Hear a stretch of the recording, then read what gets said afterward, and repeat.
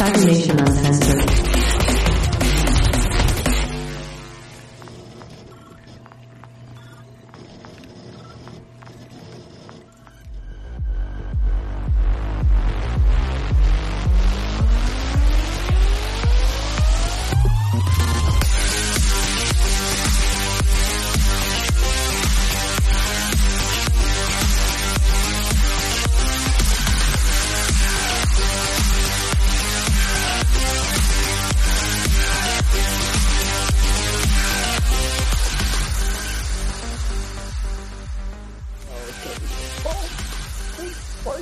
Hello, everybody.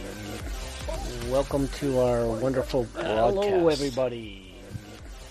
Welcome to Greetings, our wonderful... programs. Good to see you. We've missed you. And Happy New Year. Oh, that too. So we're entering. We're about to enter the late part of the initial corporate war, the shadow war, and starting to get into the hot war, right? Oh yeah, the submarines are in the water, getting nasty with each other. I believe right around the corner is supposed to be the truce between OTEC and Sino, and then the boys in black and Militech start duking it out. And we have a guest. Hey, Phil. Hey, guys. Hey, and here is Phil joining us once again. Yes, indeed. Glad to be here. Sorry I'm late. No worries. We are glad to have you, pal. We just started. Yeah, you are just right on time. We didn't get to preamble you, but kind of did that yourself just now. So, everybody, it's Phil McCracken. Indeed. As always, I am Wisdom with our host, Will. This is Mr. Cyber Smiley. Yep. Welcome, everybody. So you guys see any interesting films, cyberpunk related, since our last break? I am watching the final season of The Expanse and being blown away on a moment by moment basis. Oh, I would love to see that. I saw the first, I think it was the first 4 seasons. It just gets better and better. Well, I say it gets better and better. Season 5 kind of slowed things down, but then it picked right back up, and it's leading up to what looks like is going to be a very satisfactory ending, which will be a nice change of pace. I won't give you guys any spoilers. Yeah, no spoilers. I'm not throwing out any spoilers. I enjoyed it. There definitely was one thing that was kind of I don't know. I'm not going to spoil it. Never mind. Anyways, I cannot wait. I mean, outside of the proto molecule, and of course you could add that in there. It was everything I thought of when I think of cyberpunk in space. Yeah, yes. I mean, it's the most perfect example of cyberpunk in space out there, because it takes things.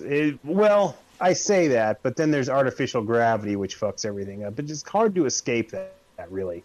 You kind of have to have that, because no TV show is going to have the budget for people in space to be constantly floating around. They do it enough on The Expanse to remind you that it is artificial gravity. Shit does happen. That's my only complaint, and it's like I said, it's not even really a valid complaint because we're constrained by the budgets of television. Actually, the artificial gravity is interesting because it looks like artificial gravity because everyone's standing on the floor, but there are definitely but they've got the magnetic boots. They've got those little rings. scenes, and if you also notice how everybody has their hair tied up when they're in space. Yeah, you got to. So I think there's not necessarily artificial gravity. I think it's just a perception that they kind of mask in a very subtle way. Well, didn't they do artificial gravity by using thrust? I mean, yeah, you got the Taurus rings, but when the ship was in motion, didn't they use that to create some sort of false gravity? They do. They do. Yeah. Like there's, like I said, they address it, which is more than like 99% of shows out there do. Oh yeah. For most shows, the only time you ever are reminded that they're in space and that there's no gravity is as a plot device. Um, Yeah, they just got their butts kicked and something went offline and everybody starts floating. yeah, and it's almost immediately fixed and blah. Like it lasts a couple of seconds and there's no real consequences. Whereas anytime they lose gravity on the Expanse, like shit's flying everywhere and people are getting like massively injured from debris and stuff. The space battles in the Expanse are so good. Yep. Uh, There's actually two things I've seen. Not only did I see The Expanse, but in addition to that, I watched the movie Anon. Basically, it's a detective story. However, it's kind of very cyberpunk in that everyone has a recording device in their heads. So huh. basically, cops can solve mysteries by looking at your recordings, which to me opens a whole ball of wax around privacy and the whole Big Brother, because now cops can just basically take recordings from your head and see exactly what you did, when you did it, and how you did it. But there is a small segment of population who are able to mask and kind of like hackers, in which they erase it. So the premise of the story is, there's murders that are happening, and the cops have no leads as to who's doing it because the killer hijacks the person's signal. So it kind of like Strange Days, Nice. but it was an interesting movie. I think it's on Netflix. And of course, the other cyberpunk related movie was The Matrix 4, which I enjoyed. I wouldn't say it was the best movie I've ever seen, but it was enjoyable. I mean, we're cyberpunk fans. We have pretty low expectations sometimes. Um, I haven't seen The Matrix 4 yet. I don't really want to. I'm not really sure why it got made. I'll see it, but it's going to be seen as somewhat of a travesty, but I'm actually not a great big fan of The Matrix. Visually, I love it, but I think it's probably the most overrated cyberpunk media out there. Yeah, I'm probably gonna get some hate on that, but that's just how I feel. well, I'm gonna see The Matrix 4 simply out of morbid curiosity. There is no like driving desire to, hey, I want to really go see this movie because I think it's going to be so awesome. I want to see how much of a train wreck it is. I didn't That's think it just was me. that big of a train wreck. Well, I don't know. I mean, and that's And again, everyone's has different opinions on what they watch, right? Like, hmm there's some movies, like, I know my brother hated The Godfather.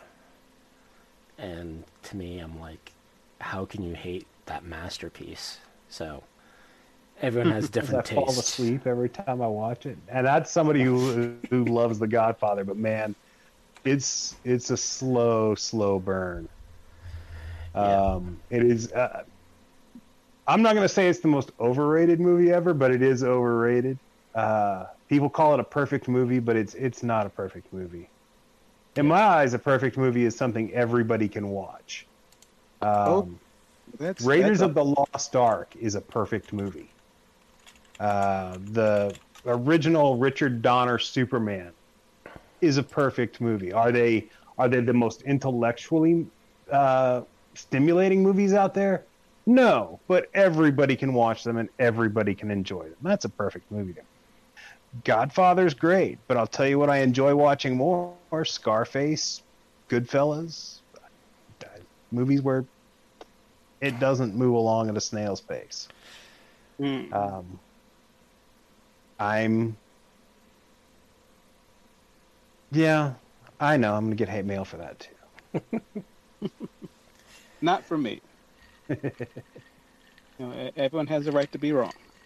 That is You true. know, even when I'm wrong, I'm right. So there you go. Yeah, So, once I thought I was mistaken. so since our last podcast, there hasn't been too much from Altor Surian. I know we're always trying to get some DLCs going, but I don't think there think was too many that happened over the vacation. not for us. I think they got something for The Witcher. All right. I mean, honestly, unless it's as horrible as it is to say, with this holiday season, unless it had to do with Cyberpunk itself, I wasn't paying a whole lot of attention. But yeah, I think they did something with The Witcher, especially to coincide with the TV series on Netflix getting its second season. Mm-hmm.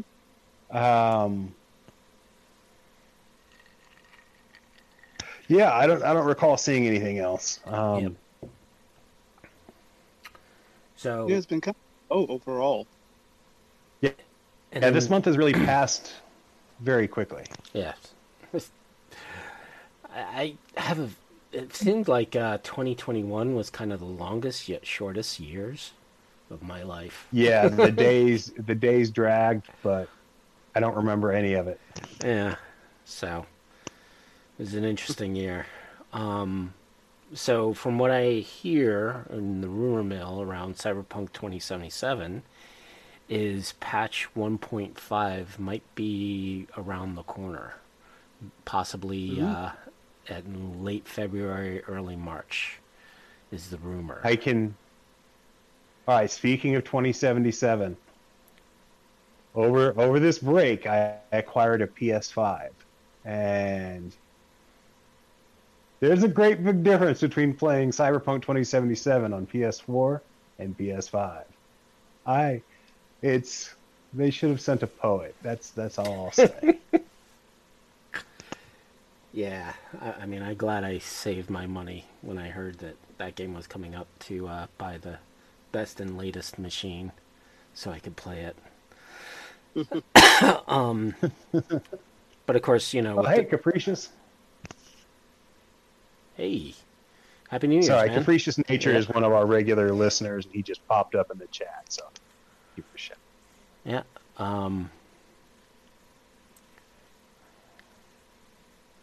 Well, he's a lurker. Yeah. So that's according to rumor, because I guess CD Projekt Red has been pushing out some test code to, I think, Steam, which usually indicates that within the next month and a half, the expectation is the patch is coming out. And supposedly it's going to be a big one.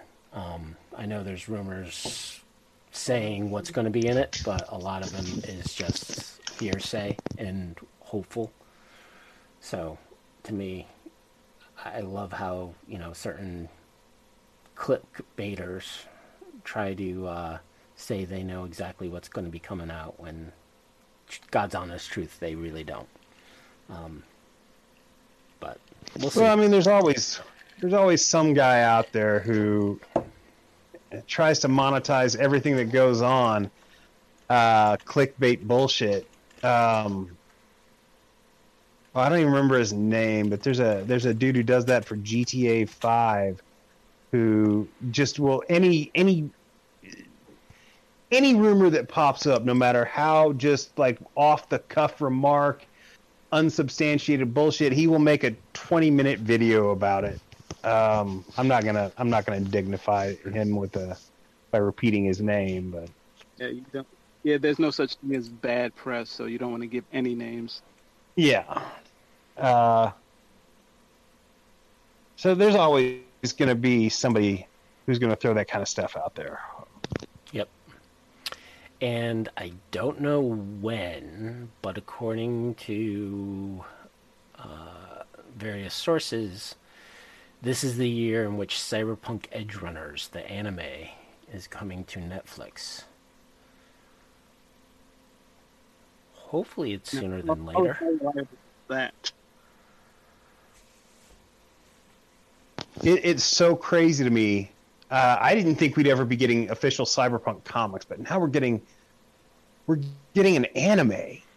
Like that's full circle for me.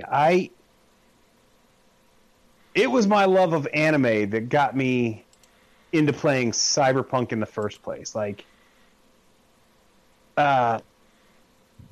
the people that I originally played Cyberpunk with, I knew because I was introducing them to anime at the time. It was at the Kansas City Art Institute way back in 1990. I had a friend who was going there, and I'd show up with my big box of anime. We'd watch it, and then they invited me to come play Cyberpunk with them. So for that, it's full circle for me. Now there's a Cyberpunk anime, and it's all my favorite things in one. Now, if we only can get more novels coming out of our Talsorian. What do you mean more novels? There were no novels. The Hollow Man and Ravagers. I don't know what you're talking about. Those don't exist. No, no, they do exist, and I own them. And I think we all do. And that's alone. Yeah. I mean, something is better than nothing, right? Something is better. Well, and then you hear the names Bite Boy and Bite Girl, and you're just. I get it. It's just when those novels first came out, I was so excited to get my hands on them. And then it was like the author had never actually picked up a cyberpunk book in his life. I too was excited because there were like a list of Shadowrun novels, and huge list. And since I didn't like Shadowrun, it was a great pleasure for me to finally get some cyberpunk novels. Oh, and as you said, this is what you give me. It's so painful. There's like 100 Shadowrun books. There's like 300,000 D&D novels out there, plus every other fantasy book that basically is a D&D book. Hell, Warhammer's had novels. Finally, we got some cyberpunk stuff, and oh my god. I mean, God bless Stephen Barnes. He did his best, but that is the author. Yeah. If not, I apologize. But I think that's his name. Yeah, I try not to really bad talk any of the official product, but they were not good. Right. So speaking of official products, kind of gives us a segue into what our tonight's topic or our episode's topic is going to be about. We're going to try to every so often do kind of an in-depth review, analysis of the various Altarsorian books that are out there. I know with we've already done our take on Cyberpunk Red, but since I think the three of us are kind of old school cyberpunks, we're going to go with what already exists, and I think it is well within the community that this particular book is a must-have, whether you're doing Cyberpunk Red or still playing Cyberpunk 2020, and that is Listen Up, You Primitive Screwheads. Yes. I mean, it is the best book on running a game I've ever read. If you're going to GM a game, there are very few books that I consider to be must read. There is Robin Law's Guide to Good Game Mastering. There are the two Suppressed Transmission books by and my brain just shut down. Come on, guys, help me out here. I can't help you out, man. The only book I've Sadly, read about how to run or be a GM is Listen Up, You Primitive Screwheads. And then number 1 is Listen Up, You Primitive Screwheads. I think I have Dungeon Mastering or Dungeon Mastering for Idiots. That's not bad.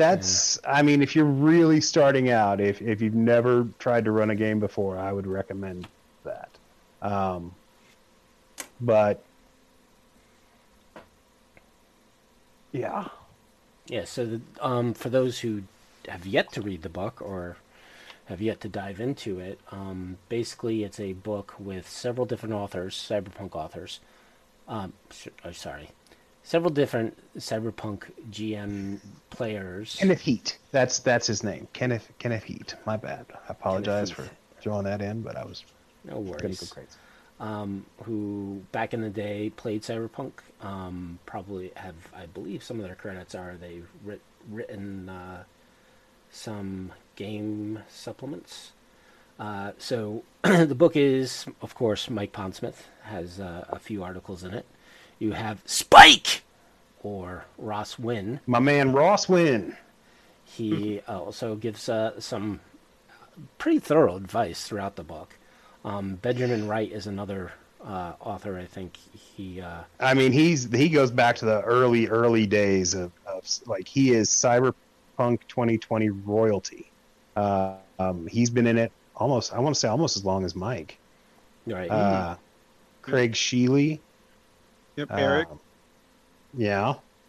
I mean, the book is written by a cornucopia of longtime RTG staff and people who were just part of like Mike's gaming group, I think. I mean, these guys know what they're talking about. It's the advice they give. The book is written for Cyberpunk 2020, obviously, and that's what they talk about the most. But the advice that they give can be applied to any game you run. And that is evidence if you put the name out there in different fan groups. I've actually seen people who don't even play Cyberpunk saying, this is a great GM's guide.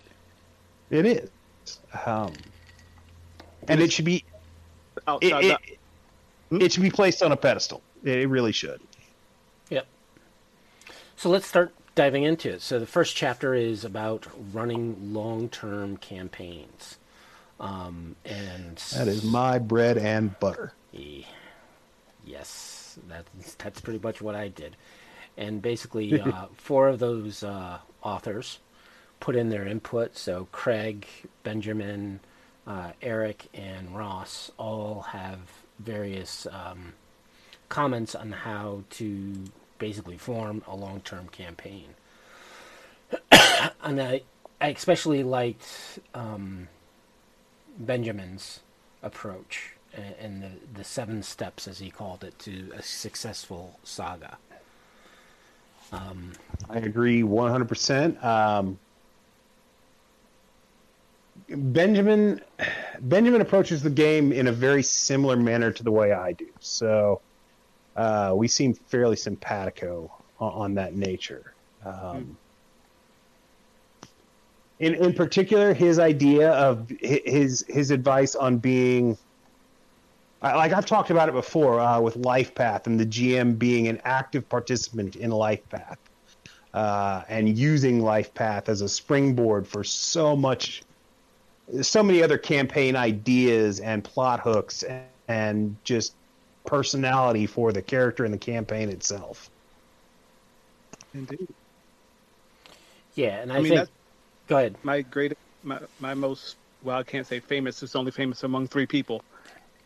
It was a 14-hour game that I ran, and it was all randomly generated from their life path. Nice. Yeah, I mean, it works. You can run an entire campaign using nothing but life path, all your NPCs, everything. Life path is probably the best tool I've ever. I mean, 40 years or 30 years ago now, they created LifePath, and it's still, as far as I'm concerned, the best tool for fleshing out a character or a campaign. I've used it for Dungeons and Dragons. I've used it for Warhammer. Fantasy. I've used it for just about anything you could run. I've used it for Star Wars, for James Bond. The idea, I mean, granted, I created Interlock Unlimited to be a generic system that allowed you to run all this kind of stuff. But even if I'm just using the life pack from the generic Interlock Unlimited set, it just helps me flesh out the character and get to know them and like give them a personality beyond some 14-page backstory of bullshit that no GM is ever going to read. Yeah. And between all the authors, I mean, some of the takeaways I got from this chapter was, when Benjamin Wright wrote maintenance. Yes. Yeah. That is so integral to a long-term campaign. Because right now I'm going on a year and a half with my current Cyberpunk game. And still there's so much from the players' life paths that still need to be done. And also, not only that, but all the stuff they have done so far. And how, there's always consequences and there's always repercussions towards anyone's actions, good or bad, right? And from a maintenance point of view is always trying to keep that going. And also making sure that as a GM, when you think about, for example, bringing some corporate to start messing around with the party, what's the motivation behind it? And for example, with the campaign I'm running right now, the team hit a facility. They don't know who the true owners of that facility were, and the true owners are kind of hunting them down in the background, which is yet to be quite obvious to them. Mm-hmm.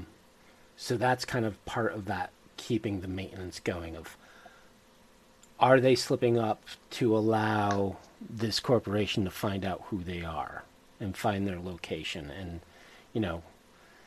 that's as a GM, when you're always plotting out these, intricate plots, let's just say, of a corporation trying to get back at this unknown edge runner group who screwed them or did something. How well did the players cover their tracks, and how well are they still covering their tracks?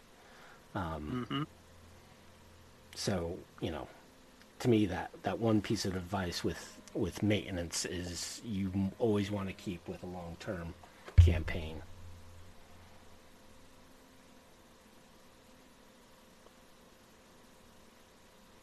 It's hard. He taught that in the next chapter, or not next chapter, but the next guy who, after Benjamin, talks is Eric Hesser, and he talks about introducing NPCs who are going to play major roles throughout the campaign. And it's hard to create an enemy NPC like an arch enemy type for the NPC. You think so? I do, because it's not hard to create somebody who's going to be behind the scenes, like the mastermind villain. It's not hard to create that. Anything, though, that's going to ever confront the PCs, it's hard to do that without a lot of GM hand-waving, because the first reaction of the PCs is always going to be to kill that guy at all costs. And that's okay. That just means you got to get clever with it. Just well, yeah. In my latest scenario, they have met their, I don't know if he's going to be an arch enemy or whatever, but they met the NPC who's going to be the bane of their existence for a little bit. And when they met him, they wanted to, kill him, but he was surrounded by like 100 of his people. And when they go looking for him again, he never stays in the same place twice. So, hey, we want to get this guy. Oh, he's not here anymore. So they don't like him. He doesn't like them. He's probably going to get them framed for killing somebody, but I'll let that play out, see if they can get our way out of that. But we have the enemy NPC who is aware of them. They are aware of him. They know what they want from him, but can't get to him. And he doesn't have a big castle with guards and everything like that. He does, but it's mobile. So, yeah, you want to kill him, but find him from, today and tomorrow, good luck. Yep. It's the physical, like I said, you can introduce a mastermind who's always going to be thinking 2 steps ahead of the players. Like that's not very difficult. But to create the guy who's actually going to go toe to toe with them, like I ran a martial arts campaign, and it was hard for me to keep a big baddie that was threatening to the players, like as a recurring villain, because they just tended to players are fucking ruthless. No matter how heroic they try and make their characters, at the end of the day, it's the players, and they're ruthless. They kill their enemies and murder hobos. And it's hard to hand wave the bad guy escaping after being defeated or stopped or whatever without it feeling cliche or ham-fisted. I was able to successfully do that once. There is a player who's looking for his girlfriend that some dude stole from him. Not physically stole, actually won her affection. Nice. And the guy wants to track her down because he's sure this guy's an asshole. He wants to get his girl back, win her back, and when he finds her, she's like a living doll. She has this implant thing on the side of her head. The guy realized, I don't really love her. I just like the body. Well, that's all I'm keeping. So this implant is not only keeping her a doll, it's also linked to him, so anything they do to him affects her. Oh, damn, that's sneaky. Oh, thank you. Oh, yeah, you can punch me in the nose, and she's going to feel it, and you could kill me, and she'll die, and, Yeah, I like that. I might end up stealing that, just so you know. Oh, please do. Yeah. But yeah, that was a way to have my NPC be very hated, but untouchable. Yeah, that's elegant and beautiful. I like that. That's a good solution right there. Well, the other mechanism I use, and I've used in the past, when I do not want a particular NPC killed, right? Oftentimes, it might be in a situation where, the team is raiding a facility, right? Mm-hmm. Have them start hearing sirens, or they hear a bunch of AVs starting to land. That usually gets the party to be like, shit, I don't have time to really deal with this guy. I got to get out of here. Yeah. And put the pressure on the player to now say, okay, at first you thought this was you attacking. Now it's you trying to get out alive. Or always have the meeting with that NPC in a place that the party can't really kill them, right? You're in a restaurant. Well, I mean, that all weapons. works, but it's. I was talking about more along the lines of, this guy's a great big physical guy who wants to, get in a fist fight with somebody, and I don't know. I have one of my main in personal meat space players. One of the main guys that I've played with for years now is just the single luckiest roller I've ever seen. And I've had those. I haven't. Oh my God, it's so frustrating. Every time I introduce the big baddie, like there was a prison game where killing was you get like a prison gladiator pit where you couldn't kill the guy, but yeah, you beat him to the point of maiming him. and he went up against the champion and took him out the first hit. Like, just he critical hit. I've watched that dude on more than one occasion in front of my eyes roll 3 10s in a row. Yeah. I've had players like that. I've made him switch out dice. Nothing works. I've made him. I created dice trays just in case there was any kind of trickery that he was doing under the table. The guy drives me crazy. Or you have the player who, for whatever reason, and you know it's a normal dice and it's just his luck, will always roll 10s for the hits and always roll 1s for locations. Oh yeah. And meanwhile, I personally, when I'm playing, am the opposite. I can't. If it's something stupid, I'll roll a 10 after a 10 after a 10. But the minute it becomes important, and like my character's life or anybody else's life relies on the die roll, I'm gonna fail. I'm gonna fumble. I'm gonna fail. I'm gonna fumble. It drives me crazy. All right, let's rein this in a little more and get back to our analysis of Listen Up, You Primitive Screwheads. So, what other parts of this particular chapter of running a long-term campaign did you really jumped out to you? 2 other sections I really liked were show the player what it means to be talented. I've done that with NPCs, and the players get a hint of how to start playing their character. And then the other section was start out with a big bang, right? Which is really start a campaign with either a firefight or some other instant in which, there is tons of actions. Very much so on the first one. Showing them what it means to be talented. I mean, if your character's professionals, let them experience what it's like to be a professional. Especially if they're beginning, you're going to have to hold their hands to show them what it's like to be their character. Because, I mean, they may have a concept in the back of their head, but they might not know how to make that come out in play, especially if they don't know how to play in the first place, or they're new to the genre. They might be just be shy.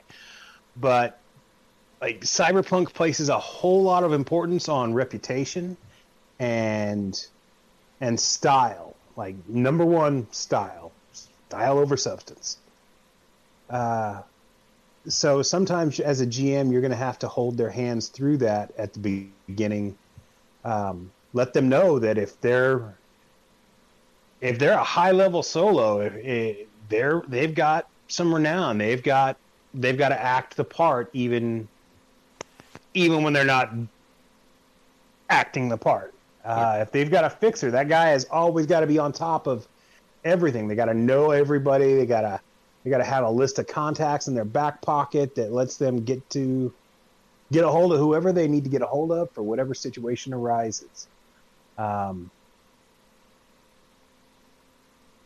That's why step 4, finding players, because a lot of that can be either damped down or tapped down, or the problem eliminated entirely if you've chosen the right players. They either have a knowledge of the game or the genre. You don't have to have a knowledge of the game itself exactly. Oh no, that's very true. Yeah, that's why I say step 4 is my favorite, because that handles so much of the other stuff. You've chosen these guys personally, or gals. You know that. However, go ahead. Oh, I didn't mean to interrupt you. I apologize. That was just my little insert. The only problem with step 4, the only problem with being able to choose your players like that is you might, and we run into this a lot. Cyberpunk, especially in this day and age, I mean, sure, there's lots of new players out there for Red, but Cyberpunk 2020, it's harder and harder and harder to find people with experience who know how to play the game, who understand the genre. And if you're pulling for me, it's always been almost harder to pull people in from other games than it is to just grab brand new players. Because if you pull them in from other games, like if you pull a Dungeons and Dragons player into Cyberpunk, there is a severe period of adjustment. Like some of them never get their heads wrapped around it. It's a different philosophy of playing. Yeah, and if you have those type of players, that can always be a problem because they're like, well, this isn't how this, the system I'm normally used to works. Oh, this is, we'll critique the game mechanics consistently. And I think it's also a little bit of a maturity on the players, to the point where eventually you would hope that certain player or certain people who do play games, and at least I would say, I don't know what it's like in today's game scene, but back in the 80s and 90s when I was a prime gamer, new games were always like, hey, let's try this, hey, let's try that. So there was always an excitement of trying new systems, where I think once you're established into a system, or that's the only system you want to play, you start having a severe blockage to learn new things. And a player like that cannot disrupt the game, because they will consistently critique, oh, why can't I do this? Or why is that? I mean, God knows I've been guilty of that myself in reverse, because I started out with my first real role-playing love being Cyberpunk. When I go and play any other game and I can't one-shot kill somebody, it irks me. No matter how creative I get, it just that in Cyberpunk, if you get creative, if you're like, I'm going to stab that dude right in the ear, that has an effect. That you can take him out doing that. And if you play Dungeons and Dragons, you can't one-shot somebody. Yeah, you can stab them in the ear a couple of times, and they're like, "Huh? What? There's no rules for it. There's no set aside for like attacking an opponent's like weak spots. A groin kick might as well be a punch in the arm. It's the classic joke of you can fill an opponent with arrows as long as they've still got one hit point left. They're fighting at full strength. Yeah, and I think some of this topic is also covered in a later chapter around GM control and power players. Yes. I apologize. No worries. It's my nature, guys. To the listeners I kind of out there, diverted it too. I rant. We all are going to rant, but I think this first chapter is definitely a must-read from all the authors who publish their critiques, because I think there's just different approaches to long campaigns, and I think you can pick and choose some of the ideas to make it fit and work for your particular campaign. Anything else you guys want to cover in this particular chapter? Pay attention to your players. It's not on the it's not one of the steps, but it is in there. Who is your leader type? Who is the comedian? Who is the guy who's just going to be a pain in the butt? Yeah, I think watch. Eric Heiser has a blurb about pay close attention during gameplay and watch your players.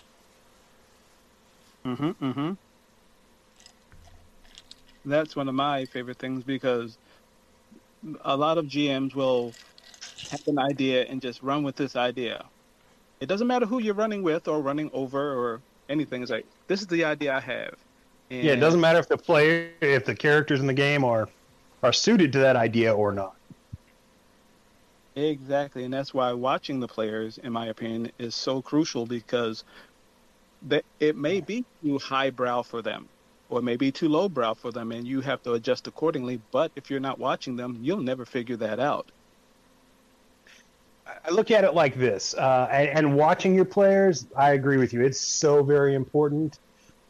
Getting on the same page as your players, having your players be on the same page as you. We talk about that a lot. you can have your idea for the overall theme of the game, and Ross Wynn, picking a theme, his advice in this chapter is fantastic. You pick a theme for the game, but at the same time, you have to change. You have to change what the game is going to be based on the characters your players are running. I liken it to, all right, you've got a movie script, and then you cast the actors, and depending on the actors, your movie's not going to be the same thing. If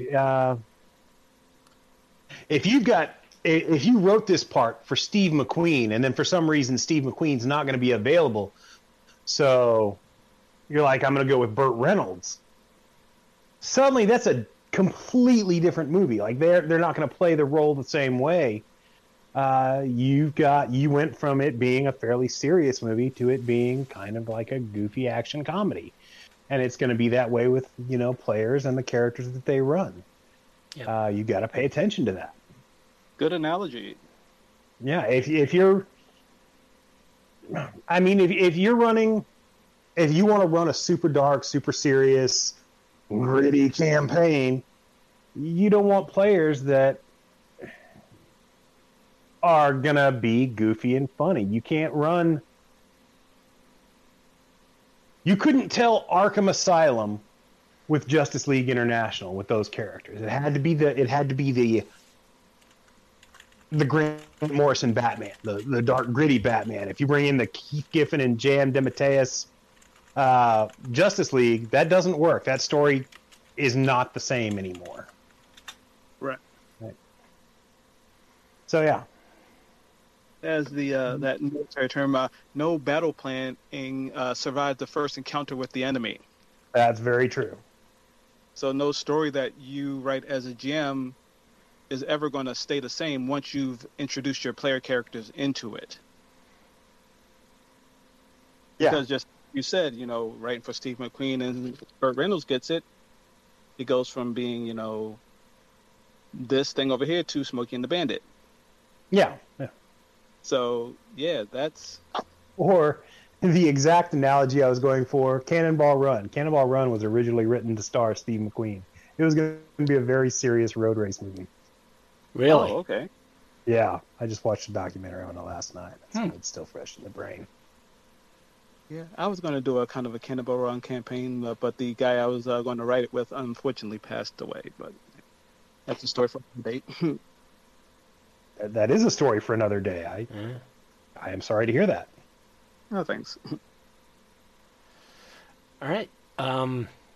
Getting back to Listen Up, You Perimeter Screwheads, we're going to move on to Chapter 2, which is Style and Atmosphere. And I think this chapter tries to get you into the mindset of what the 80s, 90s future of tech would look like. It's definitely worth reading. For me, I didn't get a lot of takeaways from this chapter. I don't know about you other two. I got a lot from it because while it's wrapped in the trappings of, hey, this is what cyberpunk looks like to us. Cyberpunk is this 80s, 90s thing because it was written in the 80s and 90s. And that's just what cyberpunk looked like back then. And cyberpunk looked like Blade Runner and Total Recall. That's just the way it was. And the net looked like Lawnmower Man. That's just the way it was. That's what it looked like in the 90s. So that's the trappings that they use to try to describe it. But what they're saying is, include that style. Don't let your players forget that this is the world that their game is taking place in. Don't forget to, pepper your descriptions with these futuristic things, both culturally and technology-wise, to let them know that while the world is familiar, it's not the same. It's just different enough to be exotic, as it were. Mm-hmm. Take them just a little bit out of their comfort zone, and Yes, style is important. Style is everything in cyberpunk, um, and that has to be expressed in the world that you build and the examples that you give of what's happening around the character, the setting, the atmosphere. Um, we've talked about music and how, if you're going to use music in a cyberpunk campaign, uh, don't play fucking the rock and roll bullshit that everybody's familiar with. Play something weird that nobody's ever heard. Put them on edge a little bit. It doesn't mean it has to be bad music. It doesn't mean it has to be good music. It just means it has to be different. You have to mix it up. Throw them the unfamiliar. Yeah, and I think I forget which later chapter it was. Maybe chapter 8. Spike goes into music styles and film styles around campaigns. So, Oh yeah. Oh, Yeah. I love that because it gives the example of are you going to run an anime style game? Is everybody going to be leaping off the top of tall buildings and I think throwing stars? I like running, as they call it, cinema verite. I try to keep it as realistic as possible as you can for a role playing game. So that's what I took out of that section. It's like, okay, so this is my style. I never had a name for it before, but after reading Listen Up, You Primitive Screwheads, I now had a name for it. yeah. I can't wait till we get to that chapter. Yeah, it's. I've got a lot to say about that stuff. yeah, and I think chapter 2 is one of the shorter chapters. I mean, it's definitely worth a read. Yeah, it's worth reading. It's definitely going to give you. Ross goes into some really fantastic advice in this chapter, but like I said, it's all about atmosphere and creating the feeling you want to bestow upon your players. Like when you describe an NPC, be sure to throw in like a piece of cyber or maybe like a glow tattoo, some weird colored hair. Maybe he's wearing a bulletproof vest as a fashion accessory. Just something to let them know that this isn't like just right now today. Yep. Right. So moving on to chapter 3, we got GM control and power player problems. This is the chapter that has a lot of contradiction. I love this book, but this chapter here always presents a problem for me. And I've spoken about it at length in the past. I'm going to speak about it again today. I'm going to let you guys go first, but okay. I'm just throwing that out there. Well, the main part I like is Eric Heisman's articles on what is a power player versus what is not a power player, and then he goes into the different types of power players and gives you an example of them.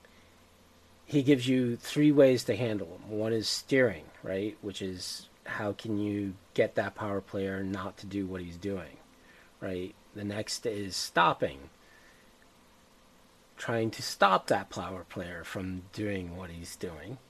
And then finally, the section of neutralizing, which is basically taking that player and making that player's character worthless, right? Yeah. And I think that's great advice of how to, there's always steps of escalation, right? So you want to try to be reasonable at the first step and continue doing it. And now, granted, I think back in the day, gamers really didn't have a lot of social skills in which they would confront a player and say, listen, man, you're screwing up my game. Can you please stop? Person to person, adult to adult, or whatever. Just let's play this game, have fun with it. I get your opinion. In addition, it comes from this was still written in the early days, in the 90s. It was written mid 90s, early 90s, when everything was still Dungeons and Dragons was still king, and other philosophies of gaming were only just beginning to take off. So it was very much still like XP repeat. yeah, and adversarial GMs were the norm. This chapter presents such a problem. This is even with there are parts of this that I'll even Ross and Benjamin, who I typically agree with everything about, there are parts that they write in here that I look at and kind of roll my eyes at. And I love them both. Like Benjamin and Ross are fantastic people. Their advice on games and their contribution to games has influenced almost my every step. But I don't like this chapter of the book. I don't like the concept of adversarial GMing. It bothers me. It's always bothered me. And on the surface, this chapter is great fun to read. It's hilarious. Pardon me. It's hilarious.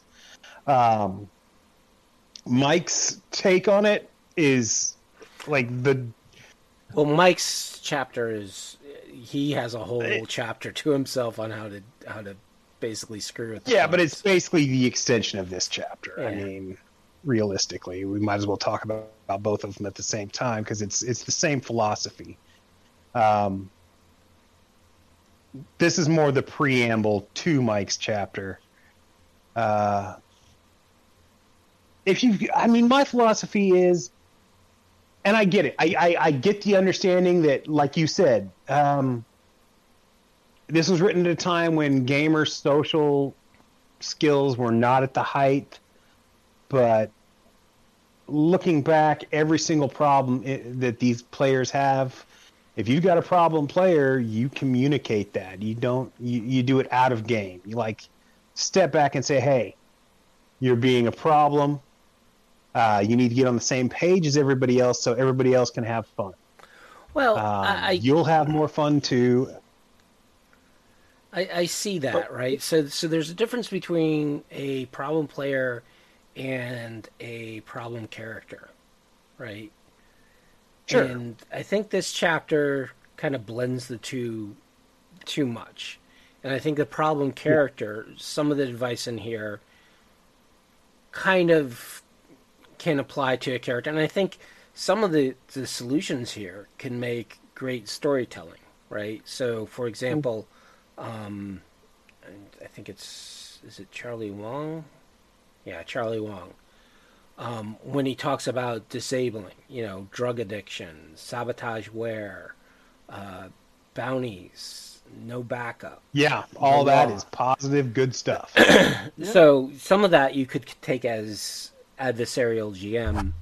Why are you doing this? Actions having consequences isn't. I don't take that as adversarial GMing. However, there's the advice that the players can never rest. That too many GMs took that as gospel. Right.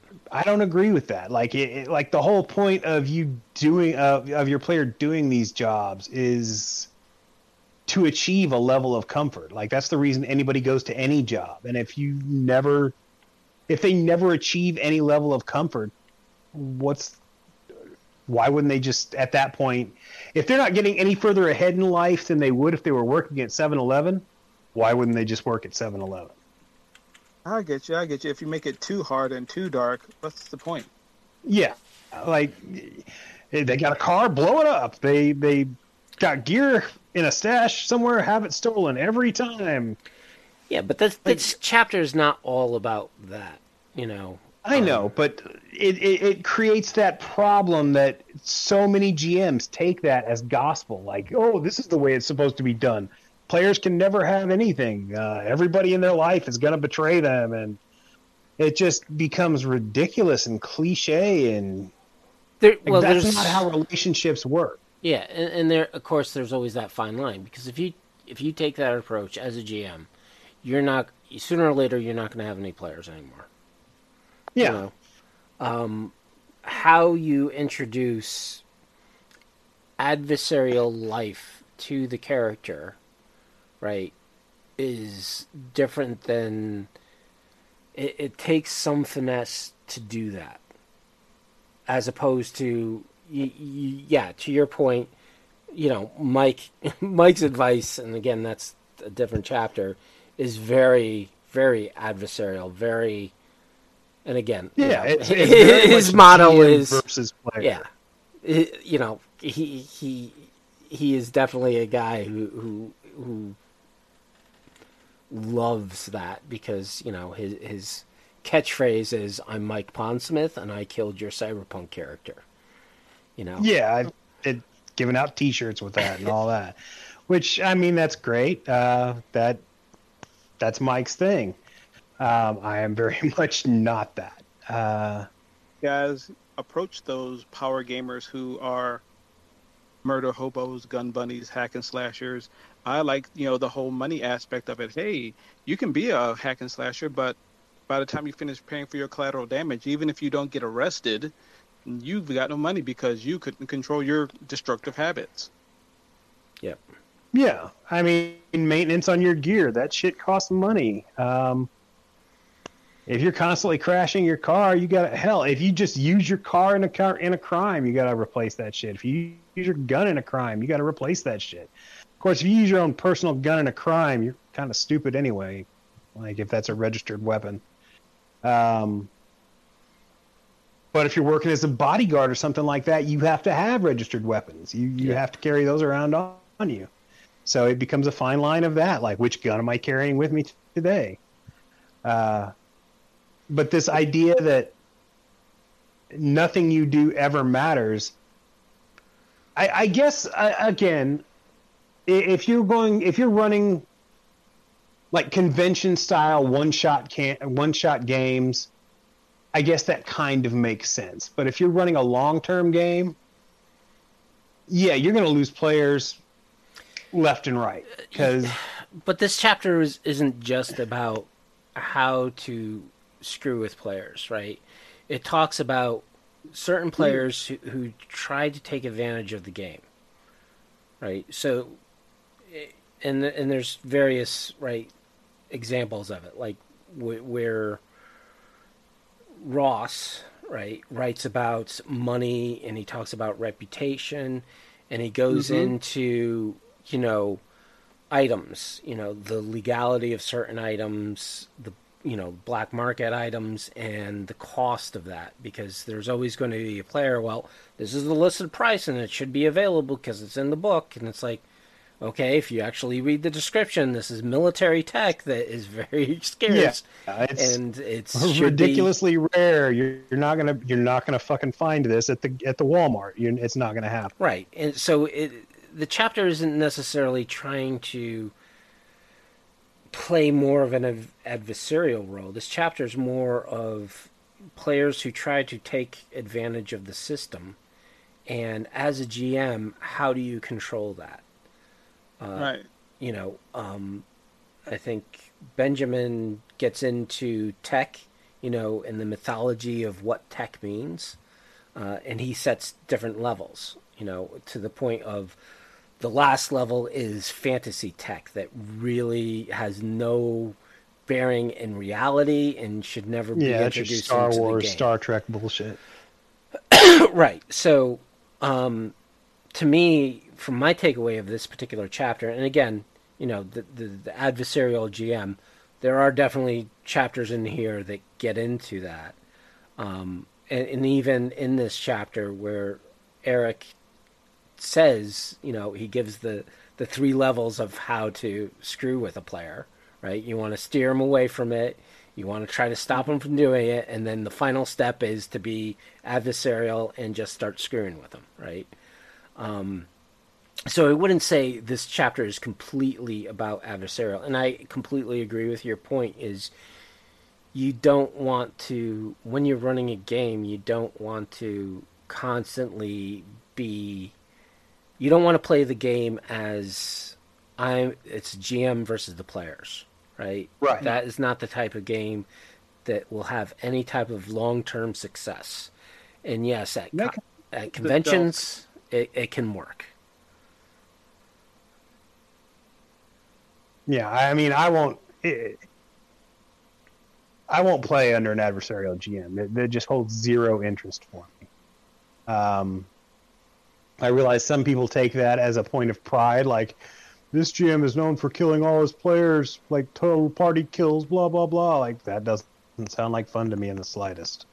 And that doesn't impress me because, okay, the players only have what's on their character sheet as attack or defense. That's it.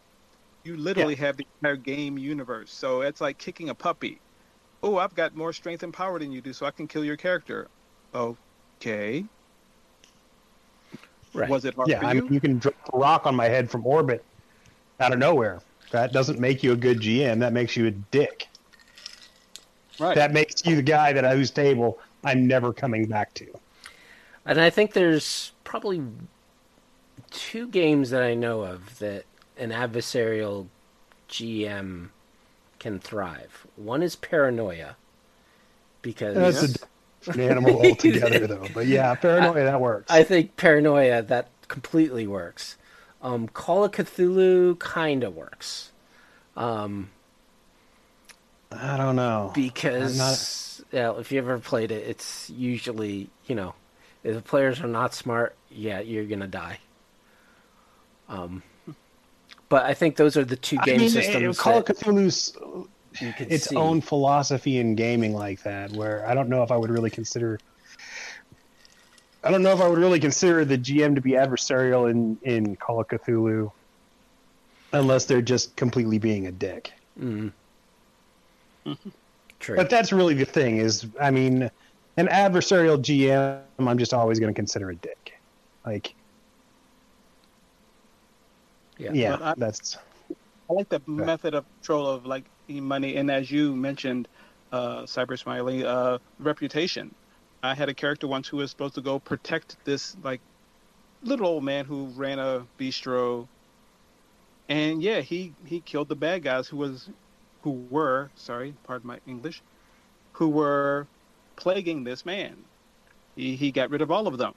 He also destroyed the bistro at the same time. So after that, he didn't get another protection contract for a lot of sessions. No one would touch him.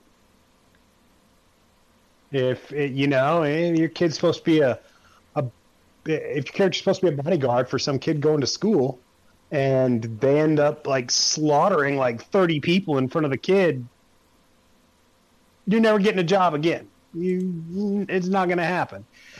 Hell, if you do so much as like show up to the wrong event dressed poorly, you may not see employment for a while. Reputation is important in Cyberpunk. At the same time, if you are like a professional assassin, do you really want that high reputation? I mean, sure, you want your work to be known, but you don't personally want to be known. You don't want to be recognized anywhere you go.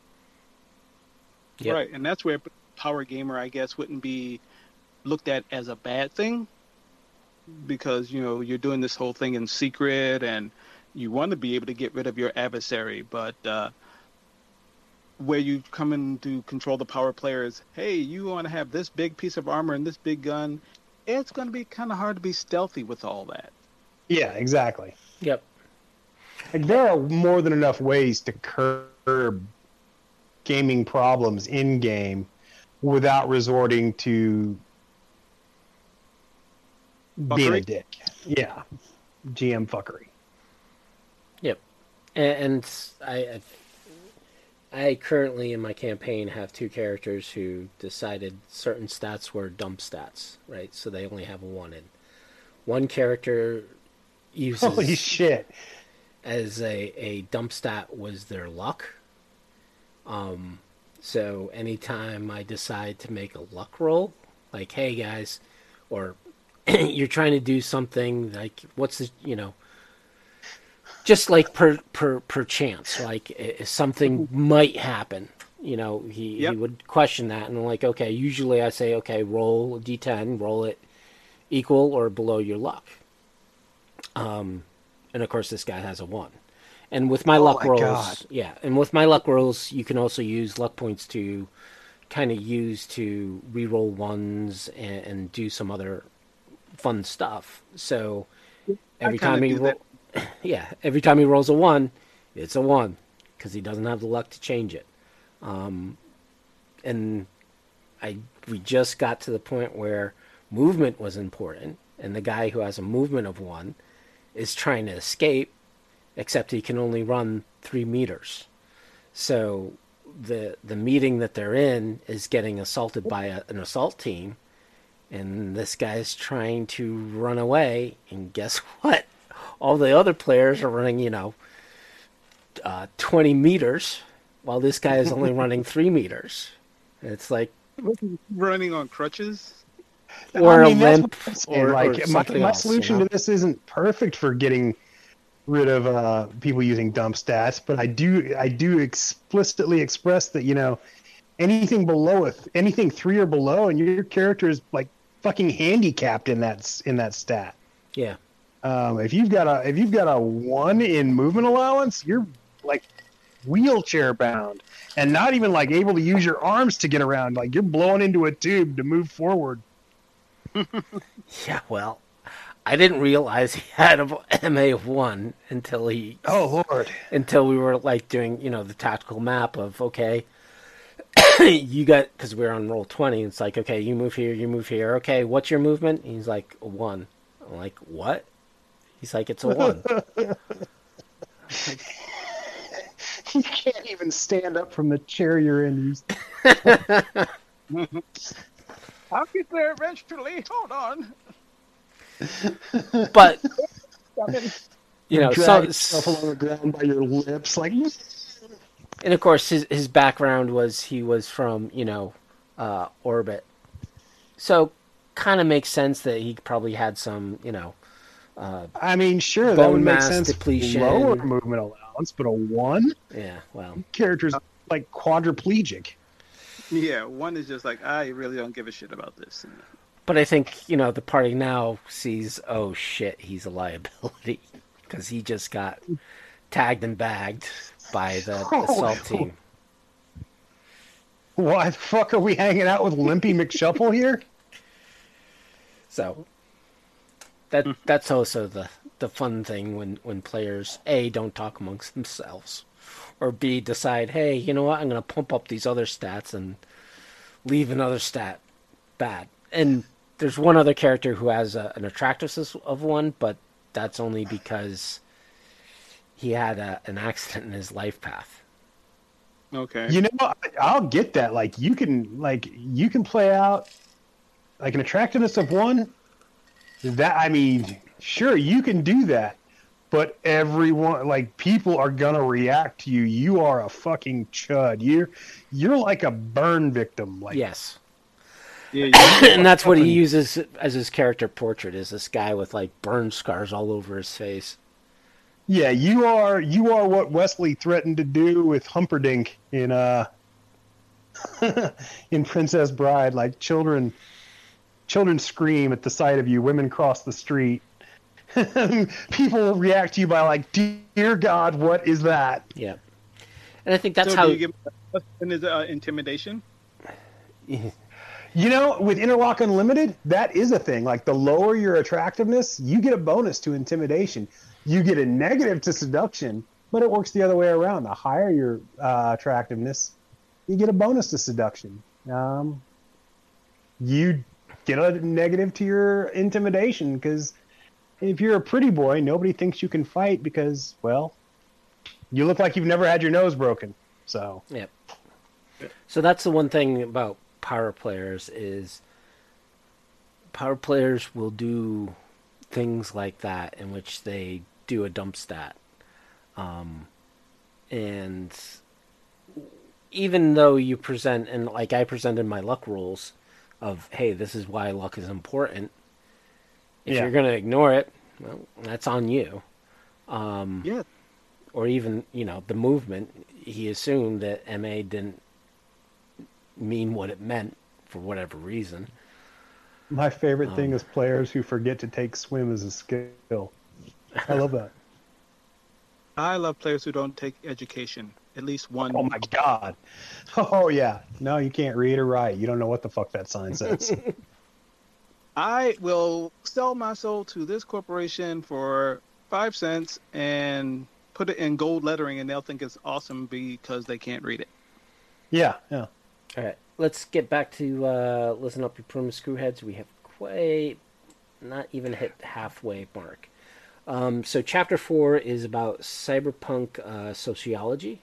This is the first chapter in which Mike Pondsmith makes an appearance, in which he talks about why he wrote cyberpunk and really gets into what he sees as the world, and kind of what's important in the world. And I think there's 2 other articles from Craig and Ross around. Basically, it's a chapter of atmosphere, really.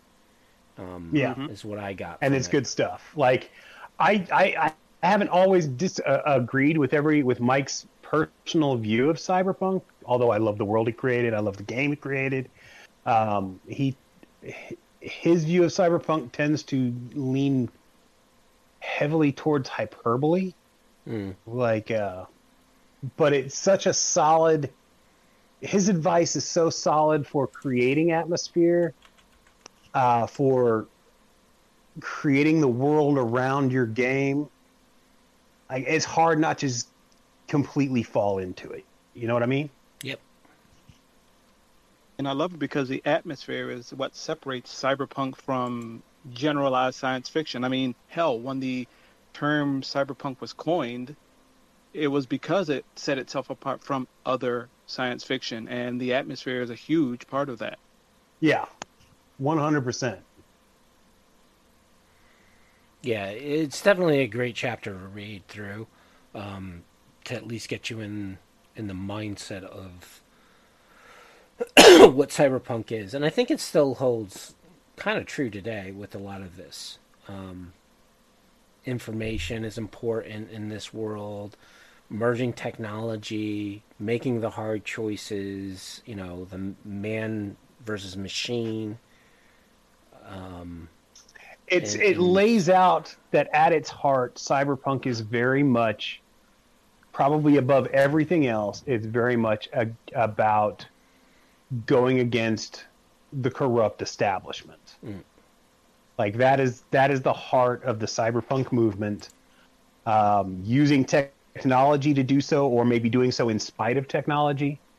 But at its heart, it's punk. Yes, that's the word that a lot of people forget. Punk. Yeah.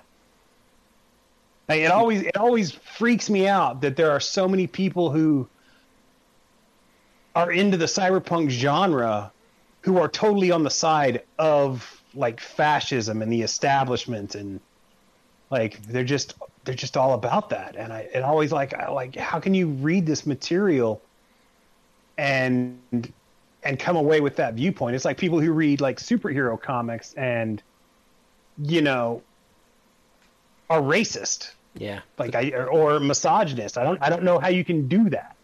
The cult of Punisher is what I call them. See, and even the Punisher, like, even the creators of the Punisher, like, actively speak against that kind of bullshit, but they just still eat it up, like cops and their thin blue line bullshit. And that is not to say that I have anything against cops as a whole, but any cop who, like, has the Punisher symbol, like, emblazoned on their car or as a tattoo, probably shouldn't be a cop. Probably not. Just like Frank Castle. Yeah. All right. Speaking of and the movement, there are so many games that I've seen where the team is being hired by the establishment, a corporation, to go against another corporation, and that's fine, but you're still working for the corporation, and you're supposed to punk. See, when it comes to individual games, I'm okay with that. I mean, Ghost in the Shell, all those characters are definitely working for the establishment. It's still valid cyberpunk. And they still, within that system, they try to buck the fascist authoritarianism that's going on. Like, you can have that. RoboCop was a fucking cop, but, like, you can't tell me that RoboCop wasn't cyberpunk. And you can't tell me Murphy himself most definitely was anti-authoritarianism. Like, he fought OCP and he fought, the corrupt city hall and all that shit. Like, that's what it's about. And that's awesome, changing the system from inside. But these guys aren't trying to change anything. They're just grabbing cash and moving on. And to me, honestly, that's valid to me as well. I've run plenty of campaigns where the game just takes place in that world. It doesn't, like, your personal games don't necessarily have to revolve around that rebellion.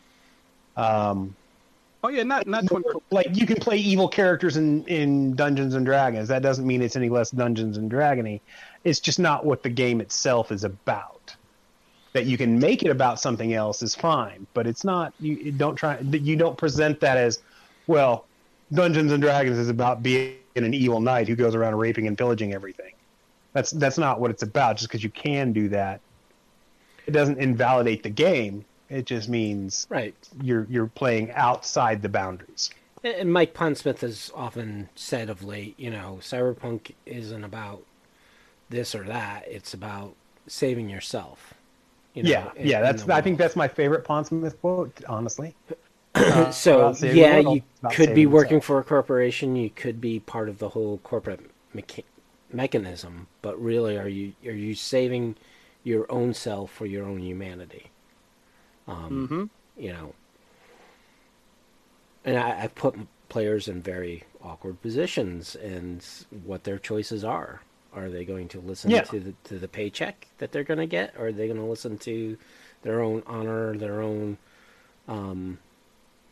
creed of what they're willing to do for money versus what they're not going to do, and then buck against the system? Exactly. Mm-hmm. And every now and then, everybody wants to step outside the norm. They want to get a little bit of strange, as it were. Yep. So moving on, we're on chapter 5, which I believe is I think there's 11 chapters in this. Could be wrong. 9, 10. No, there's 10 chapters. So we're at the halfway point. So chapter 10 or chapter 5 is, I think, the longest chapter, and it's written mostly by Eric. I don't think there's any other authors in there. No, there isn't. And the chapter's heading is Cyberpunk Combat, or Combat in Cyberpunk, Running Combat in Cyberpunk. Okay, Craig Sheely. Yeah, Craig Sheely. And he just goes into combat tactics of the real world and how to use them in the cyberpunk world. And I think this is where I think it gets into the whole adversarial GM kind of point of view. Yeah. Well, I mean, to some extent, but I think what he's trying to say with this chapter, I mean, with Cyberpunk, there are very few games, especially in the 90s, where real world, like, actual combat tactics, we're not talking about like Battlefield drawn on a map type shit, but we're talking about like small unit tactics. There were very few games back then that could actively reflect that. There was Cyberpunk, there was GURPS. Cyberpunk, GURPS, and Twilight 2000. To some extent, Vampire the Masquerade. Twilight 2000. Yeah. Because of the way damage and actions were handled in those games, they modeled... Yeah, Twilight 2000, that probably falls in there, that whole line. Because of the way damage and combat were handled with those games, it presented a much more realistic philosophy to combat than most games and most gamers were used to. This is really where that whole hit point argument comes in. And this chapter was kind of necessary for running Cyberpunk, especially to people who were coming in from games like Dungeons and Dragons or Rifts, where you just had just ungodly amounts of hit points and could take so much fucking damage before anything actually affected you. Where this like impresses upon you the need, if you're in combat, cover is key. Making quick movements and picking your targets carefully. These are key aspects. Aiming is important. It's weird that this whole chapter basically gets thrown out for Red, it seems like. Yeah. It doesn't seem to be important for the modern gamer, I guess you would say, to have that lesson, which is what actually part of what attracted me to it. Yeah, me too. Prior to this, my gaming career started off with Marvel superheroes, so of course completely unrealistic there, but it was fun, don't get me wrong. But when I came down to Earth with Cyberpunk, and it's like, oh, okay, this is something I can wrap my head around. Exactly. It's a completely different philosophy, and it was important to express that. And I think this chapter is also not only for GMs, but I think it's also for players. 100%. In fact, it might be more for players, because by the time the GM finishes reading the rest of the book, that philosophy will be ingrained into him anyway. Yep. But this section for players is almost must read itself, because it will impress on players just how dangerous this combat system is, and how different it is from the games they might have been playing up till now. Yeah, and I think I like in this particular section they have a section called Grace Under Fire, in which they give an optional rule for, hey, if you're under fire, start making a cool roll against the difficulty. If you plan on firing back, or you plan on trying to do anything that takes you in the line of fire. That is some gospel right there. Woe to any player who makes cool their dump stat. Did you guys ever check out the combat experience modifier from the original Cyberpunk 1.0? 2013? Yeah. Yeah, a very similar thing, which I guess they revamped for this one. But if you're not a combat type character, bullets flying around you, you're not going to be strolling around doing this and that as if, oh, I'm fine, I'm cool. No, you're terrified. You're going to be in the corner shitting yourself, fucking like eyes closed, pulling the blanket over your head like, dear God, make it stop. Exactly, and that's why they simplified it here by just adding a minus. Yep. So, yeah. Let the player roleplay that shit get out as long as they do so. Yes. And and it's a pretty achievable score, like 14, 15, something like that. Okay, you didn't roll it, so now you're too scared to move. Yeah. And that's logical. It's totally logical. It makes complete sense. Like anybody who's if you ever, there's a reason that when some shit jumps off, people panic. That's what happens in real life. People fucking panic unless you're trained not to. Unless you have been in the situation. It's not even training, it's experience. And that's why in the original 2013 they call it combat experience modifier. Yeah. And I actually addressed this with I hate to keep pimping no, I don't hate it. I love pimping Interlock Unlimited, don't let me lie to you. But we addressed this in Interlock Unlimited with the idea that, if your character, the more your character sees combat, regardless of their personal of whatever their primary role is, eventually you will start earning points into combat sense. You will become a combat veteran if you're constantly around when bullets are flying. Even if you don't fire a shot yourself, you get better at it. You get calmer, you get more able to react under fire. And I'll give you a great example, and using myself as the example. I was playing paintball. This guy had like a quarter acre. He set up his own course. And my heart's just pounding as these little paintballs are splattering around me. And these weren't even bullets. Yep. And I'm just quick breathing and And this was just paintball, so I can only imagine when it's a life and death situation and bullets are whizzing past you at twice the speed of sound. Yeah, you're not going to be Mr. Cool, Calm, and Collected. Sorry. Yep. I mean, at the very least, here's personal experience from me. Like, you can react like you don't know what the fuck's going on in the first place. I was way back in the 90s. I was living in Kansas City, working at a haunted house, and it was after work one night down underneath the 12th Street Bridge, which I don't know if any of our listeners know Kansas City at all, especially during the 90s, but underneath the 12th Street Bridge in Kansas City at like 3 o'clock in the morning on a Friday night was probably not the safest place to just be hanging out after work smoking. But we're sitting there, me and a group of the people I work with, just hanging out, decompressing, and all of a sudden we hear some pops, and like the brick wall next to us like kind of explodes a little bit. And instead of panicking, instead of like diving for cover, we're just looking around like, what the fuck was that? When what we really should have been doing was taking cover and getting the fuck out of there. Yep. Like, it didn't dawn on us till like 30 seconds later that somebody was shooting at us. That is something that happens also. You know, instead of the exclamation point above the character's head, they get the question mark.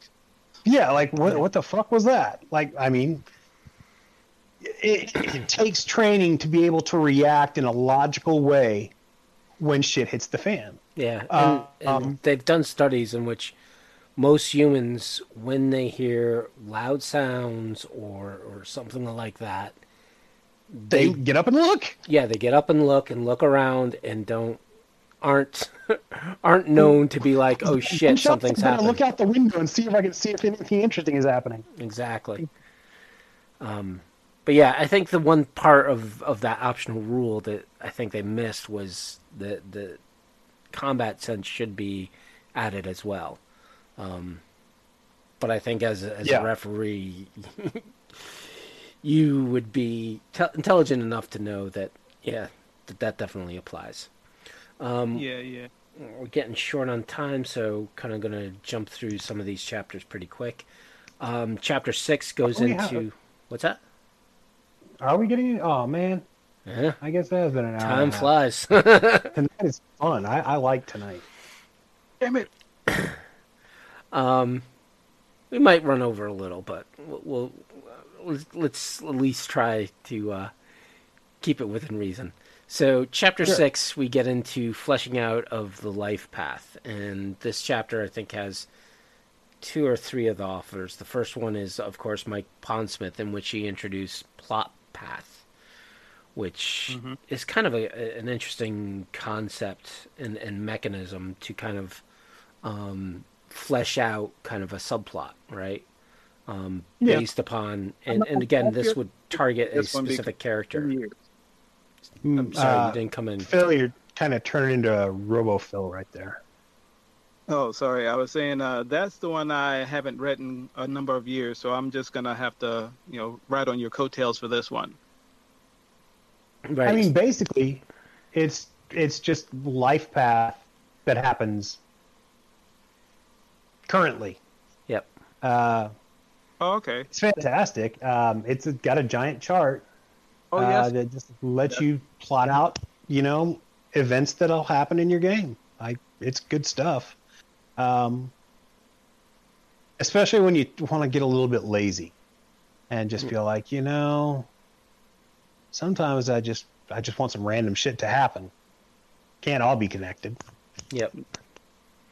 And again, this chapter... Go ahead. Exam. Say that again? Say it again, Phil. I said, I'm glad this is an open book exam. Yes, it is. So I think this chapter mostly dives into how you can leverage life path and other types of ways in which you can bring character history to the character or make make situations happen to specific characters within the game. Another concept I think that's kind of reiterated throughout here is the concept of blue booking, which I don't think is too prevalent nowadays. No,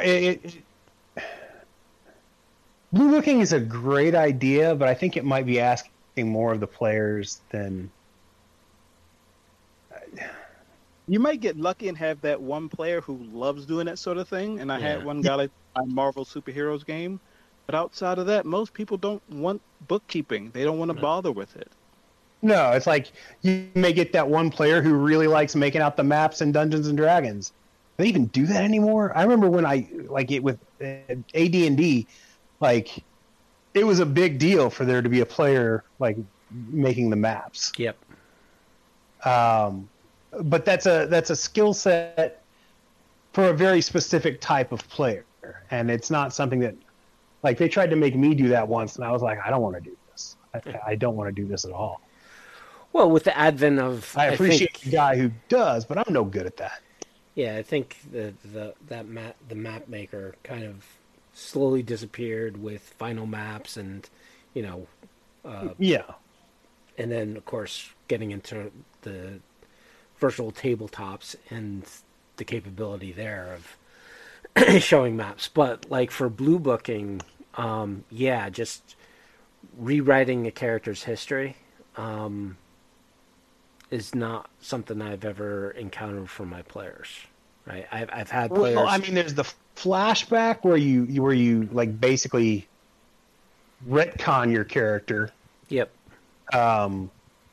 Which I don't want that. I don't personally. I hate retcons. I hate prequels. Even if the prequel turns out to be good, it's still disappointing to me that it's a prequel. But blue booking, that's basically just keeping track of what your character is doing in the off time, and I'm cool with that. It's very rare you meet a player who's going to want to. One, who's going to want to do all that homework, and two, is going to understand what the framework is going to be. Like half the time, if you get a player who does want to do that, suddenly their character shows up to the game with all this fantastic stuff going on, and like, oh, I met this rich heiress, and she's gonna buy me all this shit. And like, no, Yeah, I have I had a character in my current campaign. The player had to change out that character who had a love affair with a rich heiress, and I'm like, sure. There was other complications behind the scenes, which was never revealed to that character, but is probably going to be revealed to the other team as things unfold. I don't want to get too into it because, my players might be listening. Yeah, I mean, sadly, there is a very distinct and real correlation between the guys who want a blue book and the guys who want to min-max their characters. Yeah. It's whereas the players that I find that are the most creative, they want to do that shit in game. They don't want to write essays about it. Yeah, and I think this chapter is another chapter that probably could be shared with players, because it gives some. I mean, it's good. I was just gonna say it's great advice. It's a great idea. It's a fantastic concept. It's just expecting a little too much from players, I think. Yeah, and for me, at the end of the chapter, where is it Ross who wrote this section? I think it was Ross. Yeah, Spike writes a big long section in this, and it's all good stuff. In which he gives a sample character. He writes out, of course, the character's stats and stuff like that, but then he expands upon the life path and kind of writes a one-page novel of the guy, his history, goes into motivations, and kind of fleshes out a lot more of those other life path events like clothing, hair. He kind of uses full-form sentences than just short and spiky. And gives a little more description to every point. He impresses upon the reader the importance of detail, not just like getting a fuller glimpse of who your character is, why he's doing what he's doing, as opposed to just quick, easy dice results. Yep. And And I like that because it stops characters from going to do a Leroy Jenkins every session. which is funny because he names his character, his sample character, Leary, which is as close to Leroy as it gets, really. Mm-hmm. But yeah, it's exactly that, and it has informed my philosophies towards character creation since the moment I read it, both as a GM and as a player. Yeah. Definitely.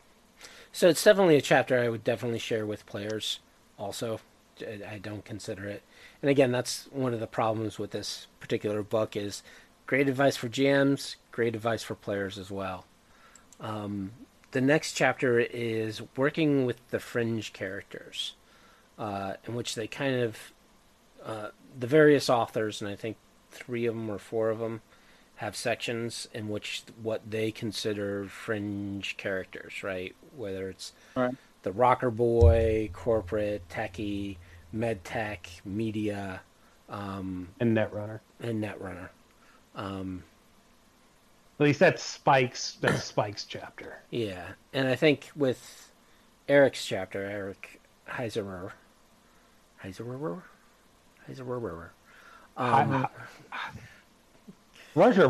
yeah. So I said it. I think the one thing I liked about his section was he talked about the fringe characters, the rocker, the corporate, techie, Netrunner, but he also gave into, hey, these are the different types of characters that you could play, right? For example, the rocker being a brain dance starter, or the corporate being the team financer, and kind of gives them more of a role that could fit within the team if you're running, for example, a infiltration team or black ops, gray ops team. This is something I love everything about this chapter. I love each of the authors' perspectives. I like how Benjamin just talks about all the classes. But we've talked about this kind of thing many times. The two of us will. Some characters just kind of the game kind of has to revolve around them to some extent. Yep. A rocker doesn't work in a campaign where everybody else is like a hardcore professional. They just well, what's he going to do? But if the rocker is the center of that campaign, then you can fit pretty much everybody around them. And you can take one session where it's all about the rocker and everybody's orbiting around that, but then, hey, my roadie, his girlfriend just got kidnapped by the biker gang, and now it's circling around him. The rocker is still involved because he's friends with the roadie. Yeah. But that way, everybody's confused. Now, this really only matters in the term of long-term campaigns, which is, anything. A lot of people will classify a long-term campaign as anything over 4 sessions. I mean, for me, campaigns last years. They last until people get tired of playing them. But if you're running a one-shot, it doesn't matter what the characters are. You can find some premise for them all to get together and work together. So one shooting people. That's pretty much it. Yeah. You can squeeze other characters into other games. Like if you're running a group of professional edge runners, it would make sense to have a corporate representative there, maybe not going on missions with you, but somebody's got to represent your monetary interests. Your fixer gets you the jobs, but who's going to procure travel for you and all that? Cops can be difficult to include in games, especially because if they're an actual cop, that means they're going to a job. They've got to answer to the law. They've got, their 9 to 5 to go to. They can't be just running around willy-nilly with a group of professionals, especially if they're a uniform cop. If they're a detective, they've got a little bit more leeway. There are ways around it. You could just say they're undercover, blah, blah, blah, but even still.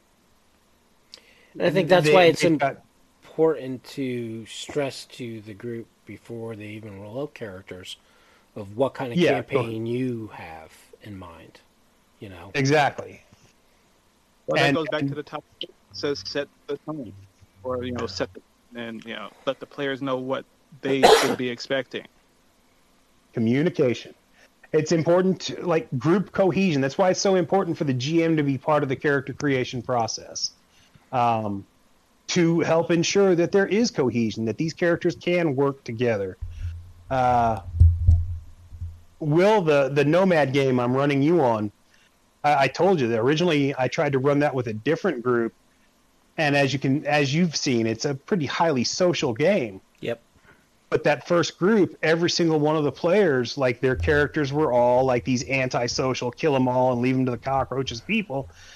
It was impossible for me to run the same campaign, so Right. I just abandoned it and started over with you guys. Yeah, so it sounds like that group was more Raven Shiv than us trying to eke out a normal It's society. not even that they were Raph and Shiv, it's just that they didn't want to talk to any of the NPCs, they didn't care about anything. Yeah. That was my fault. I was really loose and not as participatory in the character creation process as I normally am, and it bit me in the ass. Right. Yeah, that's why I am so very adamant about being part of helping the players, like running the players' life path for them and all that. Like, Yep. it's a collaborative process for me. Right, it's as it should be. Just rolling your life path is good, but when you have that GM player exchange, you come up with something even better. Like one player I had, well, somebody's out to kill you. Well, we figured out it was his uncle who was going to kill him because he has an inheritance coming that he doesn't know about yet. But See, that's good stuff right there. we're just going to kill him off just so he never finds out, and I'll inherit the money after him. But thank you. And it was a big problem with the original Cyberpunk 2020 rules, and I guess Red addressed it somewhat, but there were so many character classes, and again we've talked about this before, that were dependent on being employed for their abilities to work. Like a cop, if he wasn't actually like employed by the police force, he was useless. Same with a corporate. Like they lose their perks of the job when they don't have a job. And that was one of the first things that Interlock Unlimited tried to address is, making these characters still valid even if they were freelance or even if they, got fired for whatever reason. Yep. Now Like you said that's what this. I'm sorry? You said Red tries to address this. Red addresses it more than the original rules did, for sure. Okay. Right. I think Red addressed special abilities and not being as vague as Cyberpunk 2020 when it came to the mechanics of how special abilities should work. I mean, for me, the only two real character special abilities that in the base game had mechanics that worked were combat sense and interface, right? And it wasn't until Wildside that you saw mechanics on how to use Street Deal. exactly. I mean, to this day, you're not going to find any two GMs who agree on what the Cyberpunk 2020 charismatic leadership is actually supposed to do. Or authority. Or authority, Jesus Christ. So. But yeah. And when it comes to Netrunners, I mean, 2020, they even talk about it in the book. We just, like, who was it? Like, they even state there that Netrunners are just ridiculously hard to incorporate as a PC. They required the player and the GM to learn a completely different rule set just for that character class, and that was always that is perhaps the biggest and most long-running criticism of Cyberpunk 2020. Is yeah. But that's why people love the red net running system, or as I like to call it, Life and Death Pokemon Go. And I like that. thank you. And so it's so simple now, but they curtailed it where you have to now be within, what did you say, 6 meters? Yep. Yeah. Like that. But even Cyberpunk Red really reminded me of Cyberpunk 2013 and how the net kind of was made, or the net rules were made for that. Yeah, it's really weird that 2013 and 2020, they were both written before the internet was really a thing. Back when it was just dial-up BBSs and stuff like that. There was no internet as we know it today. Right. And it's weird to me that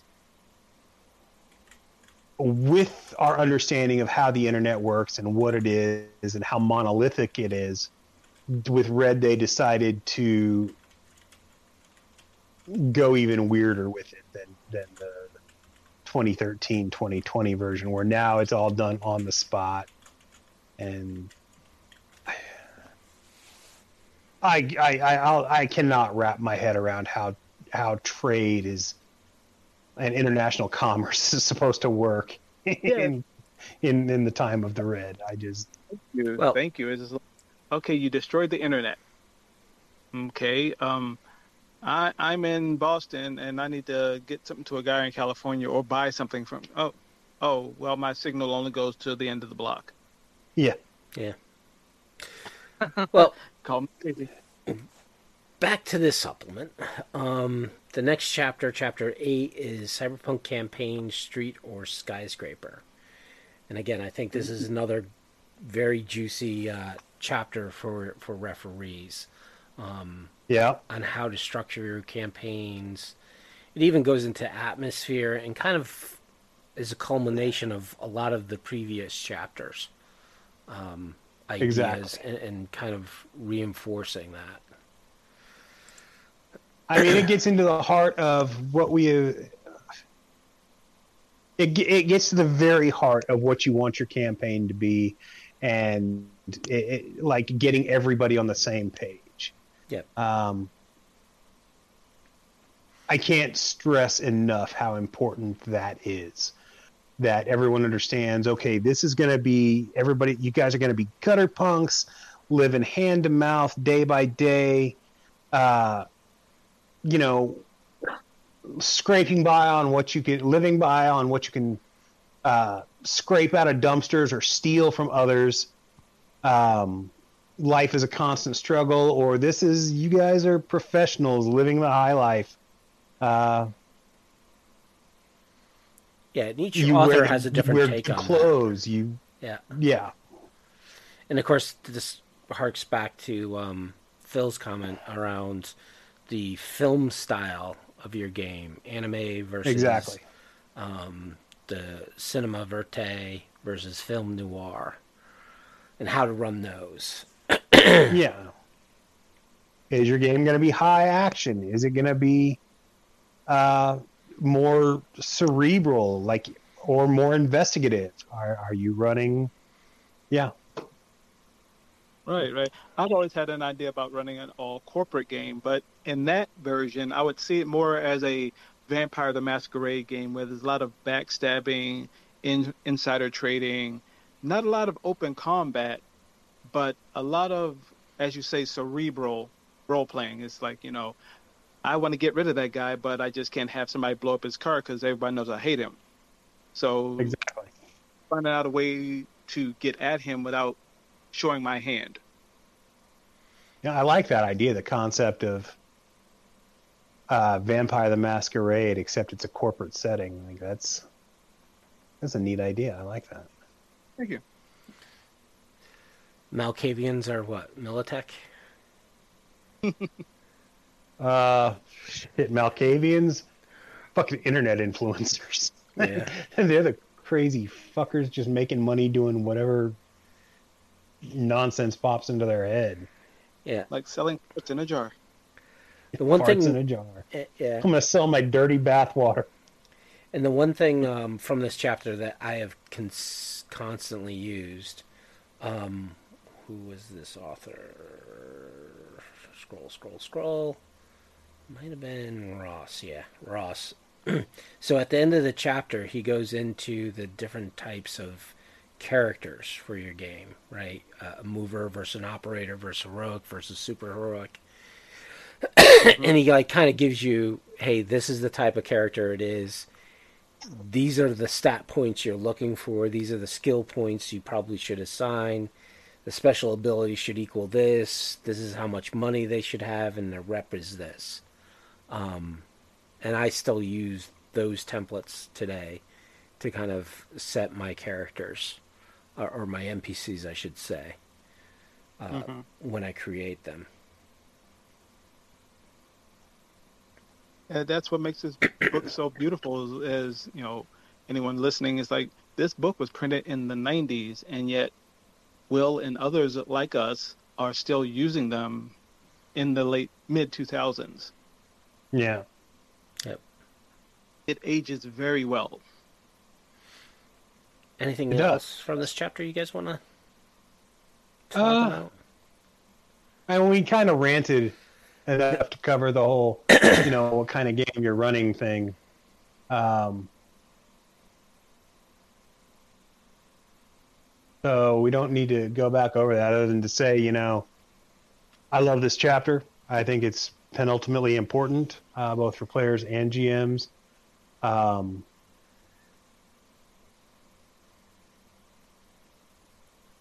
Yeah, Okay. it's And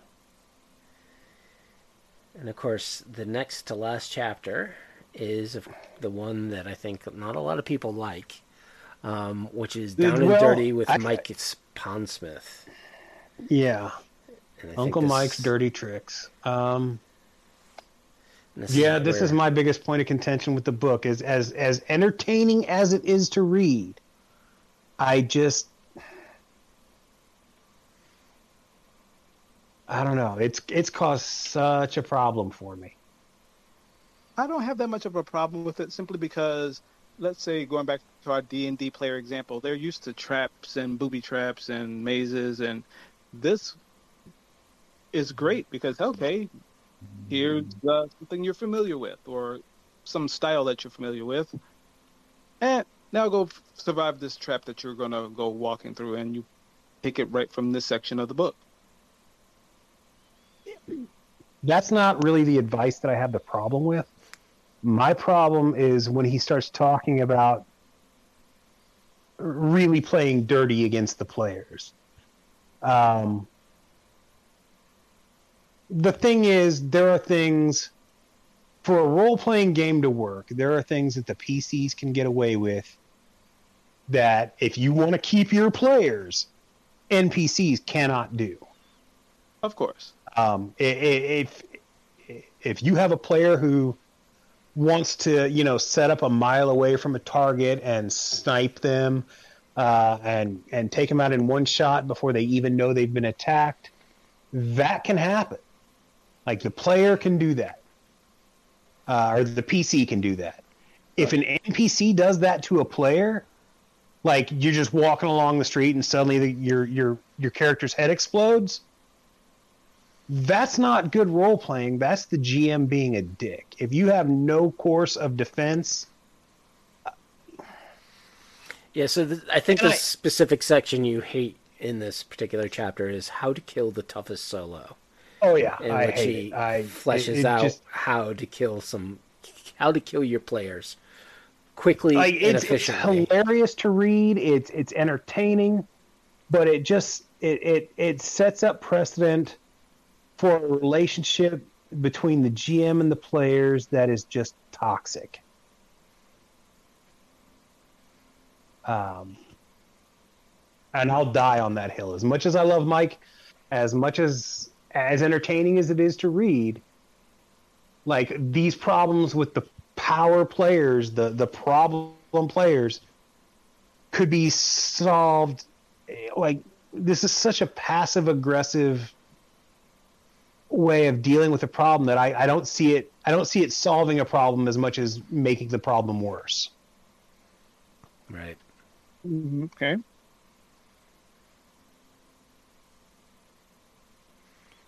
Like, even if it didn't happen to me, if I'm walking down the street next to another PC and like a air conditioner falls out of the sky and kills that PC dead, even if it didn't happen to me, I'm done with that game. Yep. Yeah, I mean, I still hate, to this day, I will always argue with the person who ran the game, in which he basically put player against players, and half the players didn't know the other players were attacking or going to attack them. And basically the GM gave one side a lot more power than the other, and kind of helped them. And it was a slaughter, right? And to me, it's like, of course, this is not fun. So even a game that was played back in the 80s, I still remember very vividly being like, this, the GM fucked us. And he used other players to do it. And that, again, yes, it definitely can leave a long, sour bitterness in your mouth long after the fact. But I think there's, other points in this chapter. And again, I wouldn't throw away the whole chapter. No, of course not. Because there is some definite advice, like making sure your enemies play smart, and how certain NPCs, you want to try to keep alive as long as possible as a baddie. And then just, always keep players on their toe to a point, right?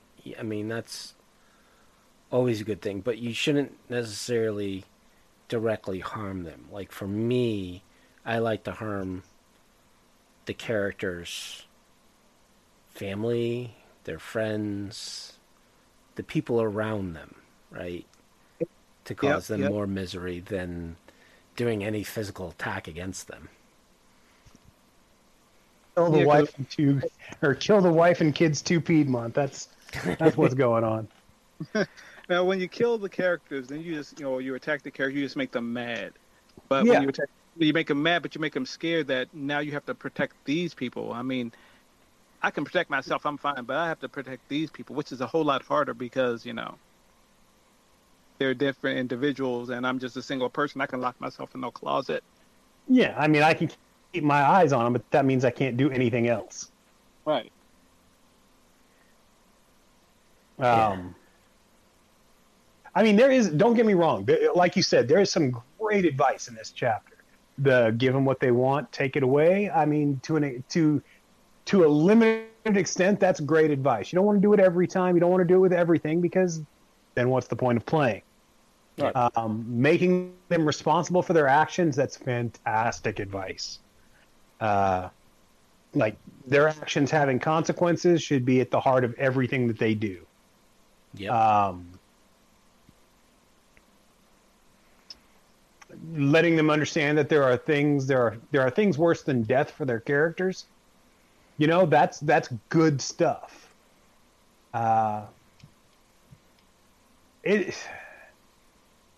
It's just really that one section, the whole, dealing with problem players. Like, that's really the only part of the book, the only part of. Or here's how to kill your characters. Yeah, like, I don't need advice on how to kill characters. I can kill characters if I want to just be a dick. I mean, elephant falls out of the sky. It's that there's no difference between that and the I'm going to put a landmine under your mattress thing that he's describing in the book. Yep. It's the same thing. Well, like I said, that harkens back to, okay, you kill the character when you have access to every weapon in the universe. Well, yippee. I mean, you have access to the universe itself. Right. That's what I said. At that point, your Agent Smith making Neo like his nose and mouth no longer exist. He's slowly suffocating in front of you, and he can do nothing about it. Right. And So That sure was an awesome game. Thanks. And I think that's where I can't wait to play with you again. Never. the misconception of overpowered overpowered characters can happen. And one of the criticisms I think for Cyberpunk 2020, I've never really had an issue because there is always something that's going to be overpowered, and as a GM, you always have that tool, and you can always rein it in as well. Whether the players like it or not is another matter. As a GM, like you said, I've never really had a problem with overpowered players. I mean, at least not with Cyberpunk. It just, sure, they can get the best equipment and they can armor themselves up really good. There are ways around all that shit. And if they're constantly, they can't carry around a fucking antimatter rifle on their back and be invited into, the fancy restaurant. They can't be wearing powered armor and be allowed into the nightclub. Like I don't understand how this ever really became a problem for people. I think because most people run their game as combat, and when you have where there's no social skills that are actually important, guys are going to pick solos, armor them up, and then they become a problem because your only style of GMing requires people to be vulnerable, and these guys aren't. Yeah. Yep. I think it also boils down to, again, people coming in from playing Dungeons and Dragons and other like more prototypical role-playing games where, nobody's keeping track of just all the crap that a player might be carrying around with them at any given moment. Yeah, and you always can put your players in a position where you're not necessarily taking the stuff permanently away from them, but you're temporary. Like, in order for you to enter this club, guess what? You get a weapons scan. They remove all your weapons. Okay. That's a standard. That's a standard in my game. If you go, that's every nightclub you ever go into. They're not going to let you walk in carrying weapons. You're going to be drinking. They don't want drunk people with guns. And I have a current rule that says any SP over 14 that you're wearing, people can consider it combat gear, and some places aren't going to allow you to wear it inside their facilities. So check yourself at the door. I mean, it goes against Cyberpunk canon, but in my game, like fairly realistic rules towards firearms or fairly realistic laws, like concurrent with today, exist. Like without special gun dealer license, you cannot legally get a hold of fully automatic weapons, which is not going to happen. And that's where the Protect and Serve comes in, and to a lesser extent, the Interface magazine, which focuses on cops. Yeah. There's things in the universe you can use to legitimately tell these players, no, you can't have that, or no, you can't carry that. Yeah. I mean, or you can carry it, but every single cop you come across is going to immediately stop you and question you. Security is going to flag you immediately. Like, even if you're just walking by a building, they're going to be like, oh my God, look at what that guy's doing. People are going to cross the street to avoid you. You're not going to be moving inconspicuously. Yep. So there's always ways to curtail any player who gets out of control with in-game, situations. So exactly. So now we're on to the last chapter, or at least the chapter before it gets in. So the last chapter is actually the bios around the various authors throughout the book. But chapter 10 I consider the last chapter, which is the introduction of new rules to the game. Yep. So the first is High Noon Shootout. I tried using this for a couple games. The one thing I liked about it was that even low caliber weapons still cause bruise damage. if you were Yep. wearing soft armor. So, you know, a point here and a point there can add up very Adds quickly. up. So, And the thing they had in the original 2013, they had concussive rules or blunt trauma rules, yep, Yeah.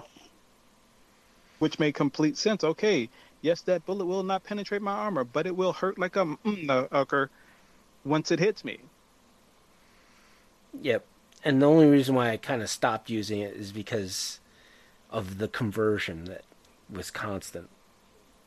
You know. Yeah. I mean, you don't want to use these rules all the time.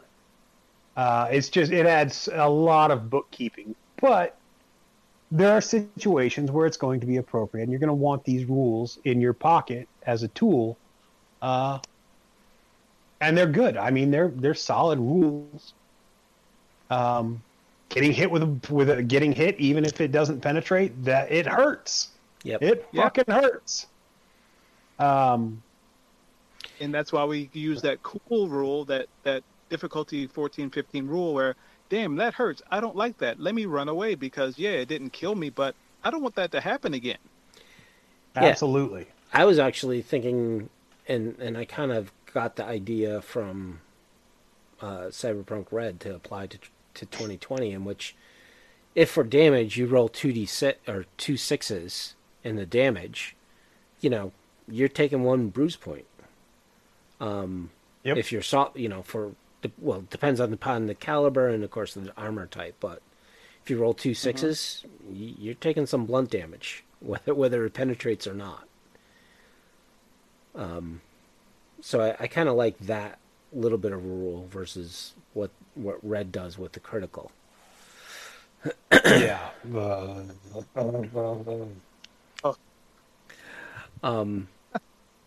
Robble.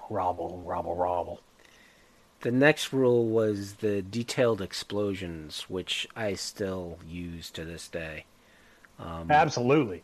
I converted that almost whole hog into base Interlock Unlimited stuff.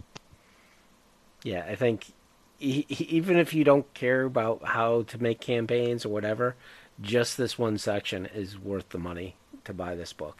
Yeah. And then Saturday Night Slugfest, which kind of gets into new types of mostly martial arts attacks. It's the middle section between the core 2020 martial arts and then the revamped martial arts from Pac Rim. But it introduces the idea that not every attack has to be life or death. You can make a knockout attack, or if you get an opponent down, you can make a coup de grace to just end the fight immediately. Yep. I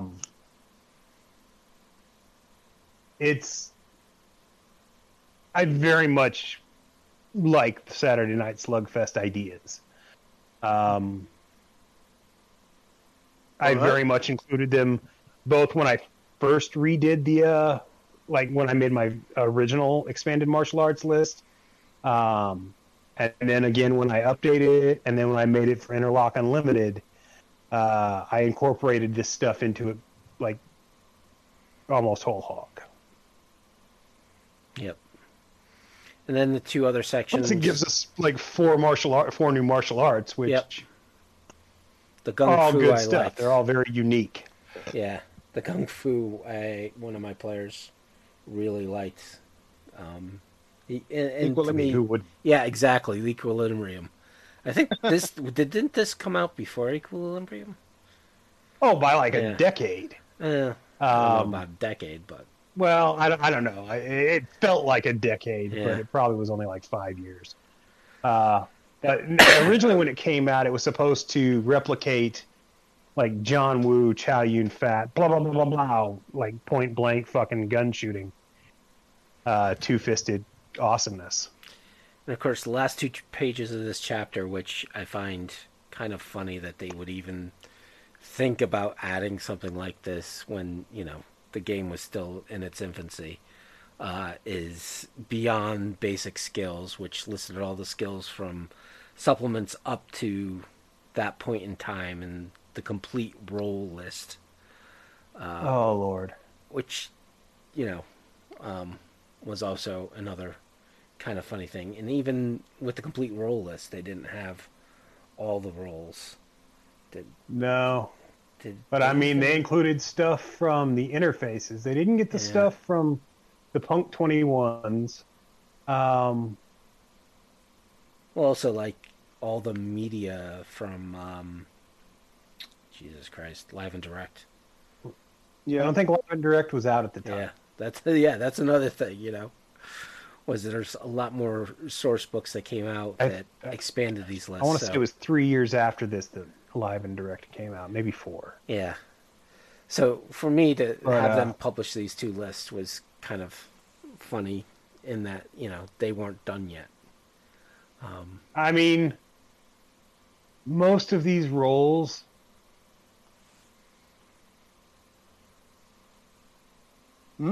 Honestly, looking at this role is why I decided to just revamp how they work in Interlock Unlimited, because most of them are fairly redundant.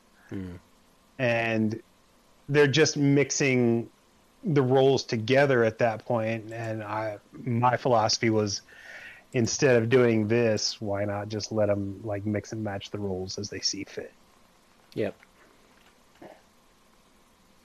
Oh wow! Equilibrium came out 2002, so it was 8 years. Thank you, Aaron Yeah. Duran. So that's it for Listen Up, You Primitive Screwheads. I kind of like prowlers though.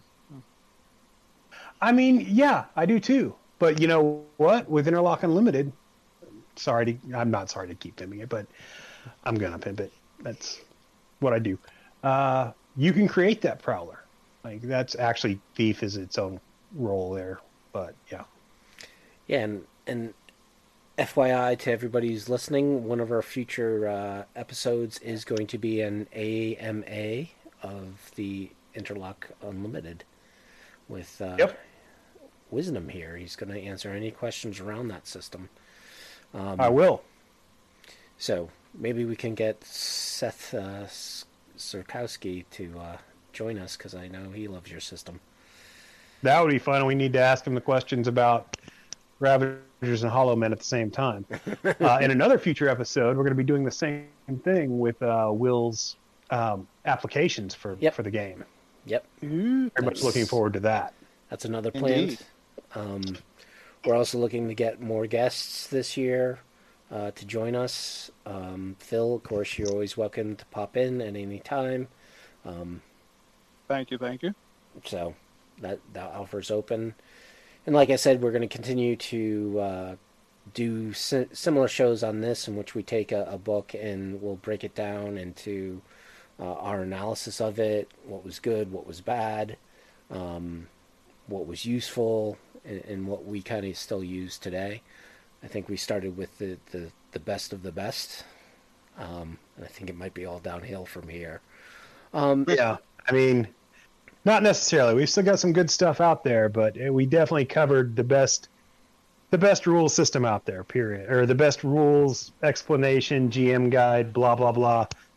Right off the bat. You're right. I mean, it's... Yeah. If you don't have any idea how to run a Cyberpunk game, buy this book or get the PDF or whatever format it is in the new modern age. Hell, if you don't know how to run a game, period, but get this book. It'll teach you. Yep. All right. Indeed. Anything else you guys want to talk about before we wrap it up?